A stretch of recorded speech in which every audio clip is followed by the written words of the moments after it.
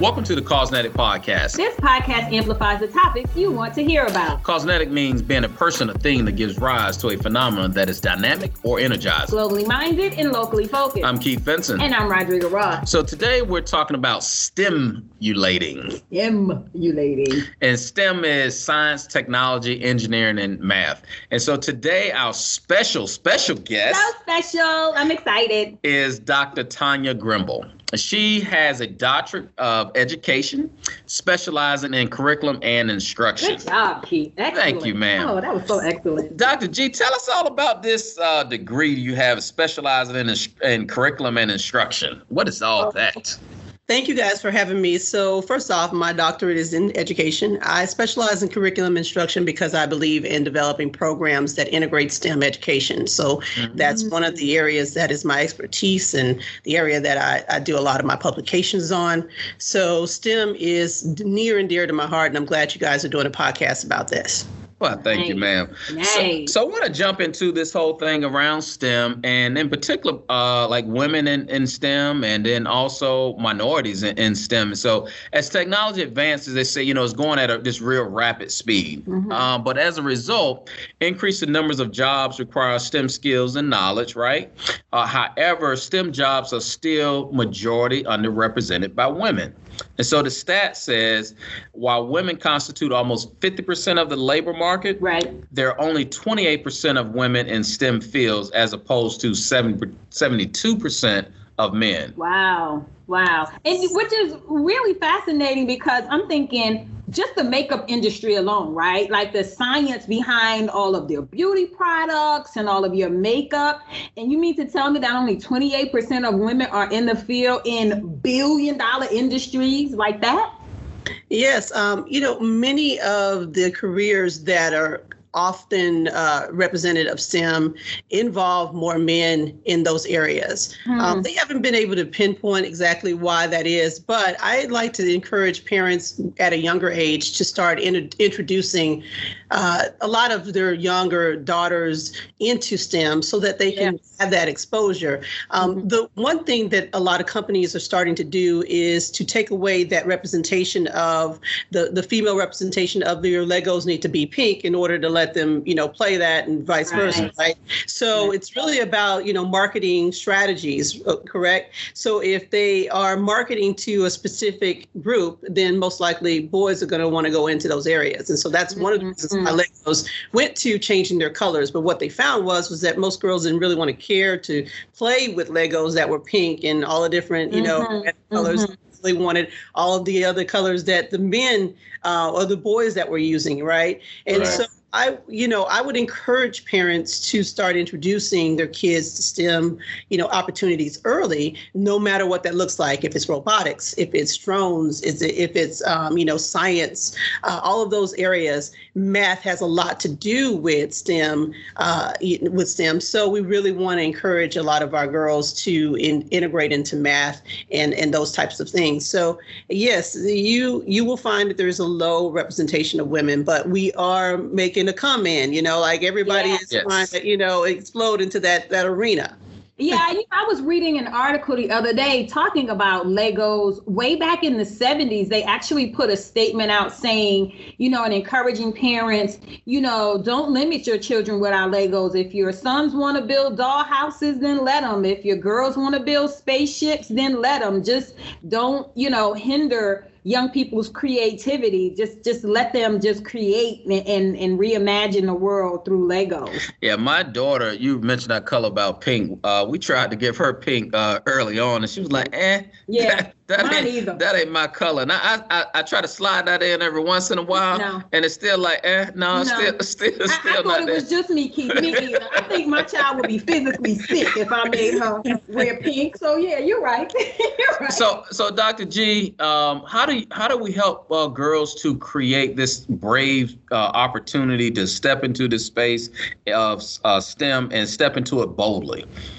A lot of universities have been conducting a lot of studies on, introducing girls into STEM. And one of the things that they recognize is that girls need their own group so that they're not monopolized by the male masculinity that happens in the environments when we're introducing STEM. So they do need their own groups that they are able to just work with girls, doing STEM stuff with girls.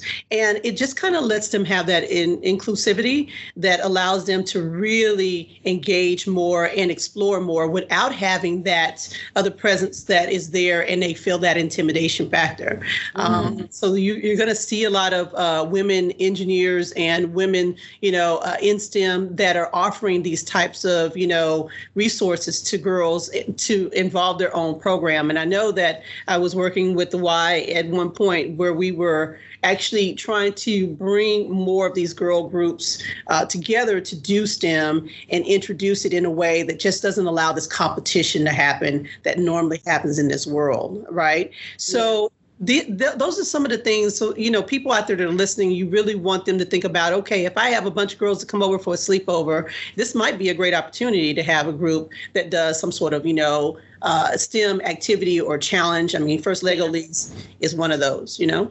And it doesn't, I've found through the years, especially with my own children, like you don't have to start with building a NASA rocket ship, right? Like you could start with all kinds of really fun activities and things that cause reaction. I can't tell you how many times I've probably messed up my kitchen sink with baking soda and and vinegar, right? Just bubble over.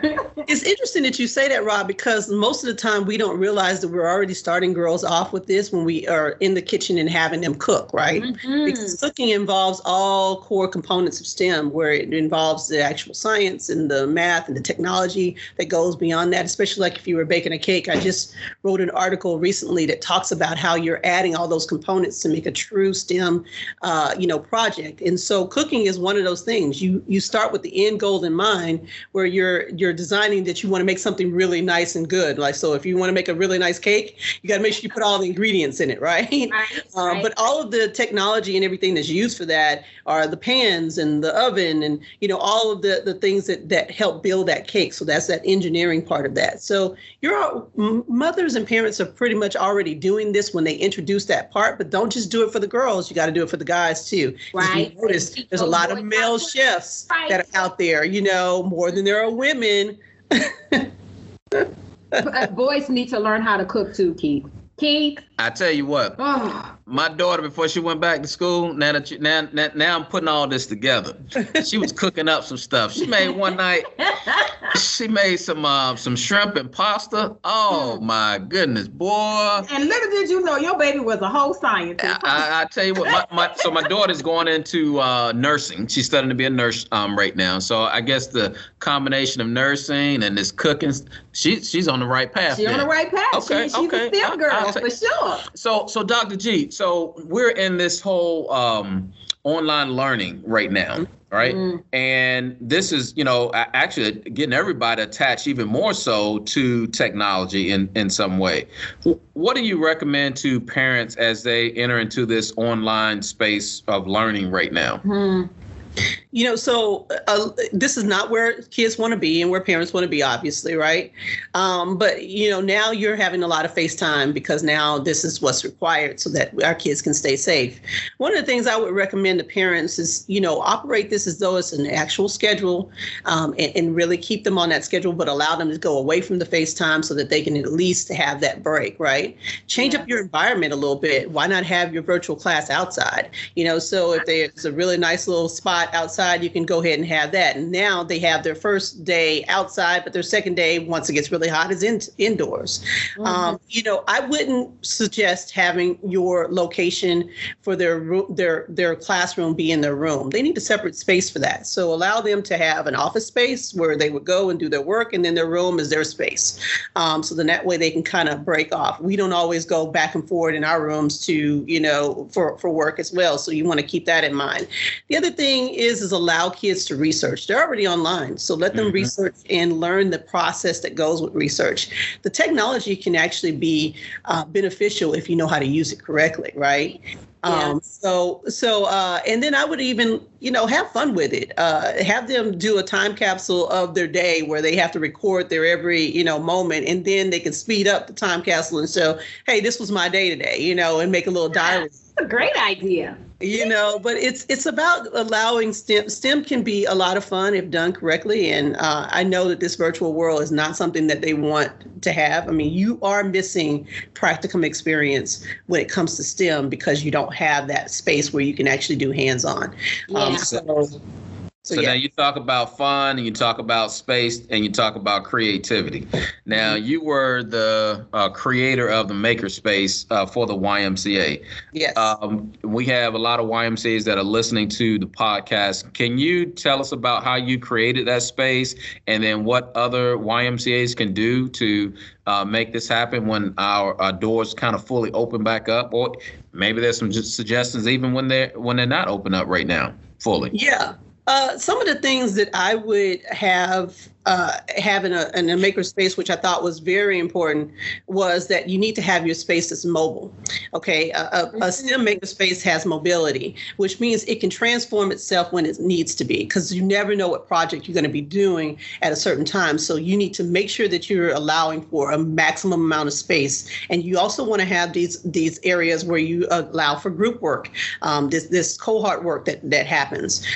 Technology is always important to a space for STEM, but it's not always the be all end all for that either. A lot of the stuff you want to do even outdoors. So I think I visited one of your locations, and I immediately saw how they could actually operate a garden and help their community in that area. So STEM is not just all about the technology indoors. You can also utilize the technology and things outdoors, right? Yes. And so you can end up, the ground was so so fertile that it could actually produce really great products, and you can have a nice little market by the next year that can offer for your community or even your markets, those kind of things. And with a pandemic like what we're in right now, wouldn't it have been great if you already had something already up and going, right? Yeah. We have UTA, which is biggest on agriculture. You've got a lot of universities here in Texas that are big on agriculture. And so you want to kind of capitalize on that area too. But STEM is so broad that we tend to think only about technology, engineering, and all of those things. There's so many other layers to it. And I would suggest that if you're trying to open that up, really utilize and examine your spaces, indoor and outdoor, to allow yourself to have that creativity for an actual STEM space. Does that make sense? I will tell you, I went to the makerspace that you created at one of the Ys, and it is not just for kids. When I tell you, I was in that makerspace having the most fun. I could absolutely understand why kids would want to be in there all day, every day. So, heck, it's definitely one of those things you can even kind of encourage parents, hey, go spend some quality time with your kids and go make something together. You sent a STEM package home one time for my son where he had to build a tower out of the raw spaghetti and gumdrops.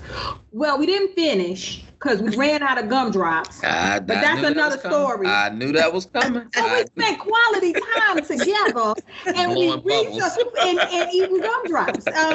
And we researched and we looked at YouTube videos on how to build this tower, and we had an amazing plan. But then I messed up and I started eating gumdrops, and then he started eating gumdrops, and then we didn't have enough materials, and so there's that. And so when we talk about makerspace, that define that, because some people may not know what that looks like, because you had a lot of different things inside of that makerspace. Yeah, sure. The makerspace is basically a space where you can create and be innovative. It's supposed to be an area where it's a blank slate, and kids come in and you give them supplies, and they're allowed to just form and create things without any kind of major instruction. All you're doing is giving them the materials that they need to kind of evolve their idea, and then it's just allowing them to come up with it. These are how great ideas are made. I mean, if you just look at Bill Gates, he thought thought of something in his garage. So imagine if you had a space where you can allow kids to just come to, and they can tune out all of the noise, tune out all of the teacher instruction, and just think and create and use their skill. That's what you want. And talk specifically about some of the things though that you had in your space, so you can create this picture for our listeners who may not be familiar with the Makerspace. So in one area we had photography that was going on, and you can use it, and people like, photography, what are we going to do with that? Well, there's a whole lot you can do with this. You can actually do some animation. You can actually do some print art. You can actually do, some entrepreneurship that some of the teens could do. I know one of my teens decided to create their own greeting cards based off of something that they designed and drew. Wow.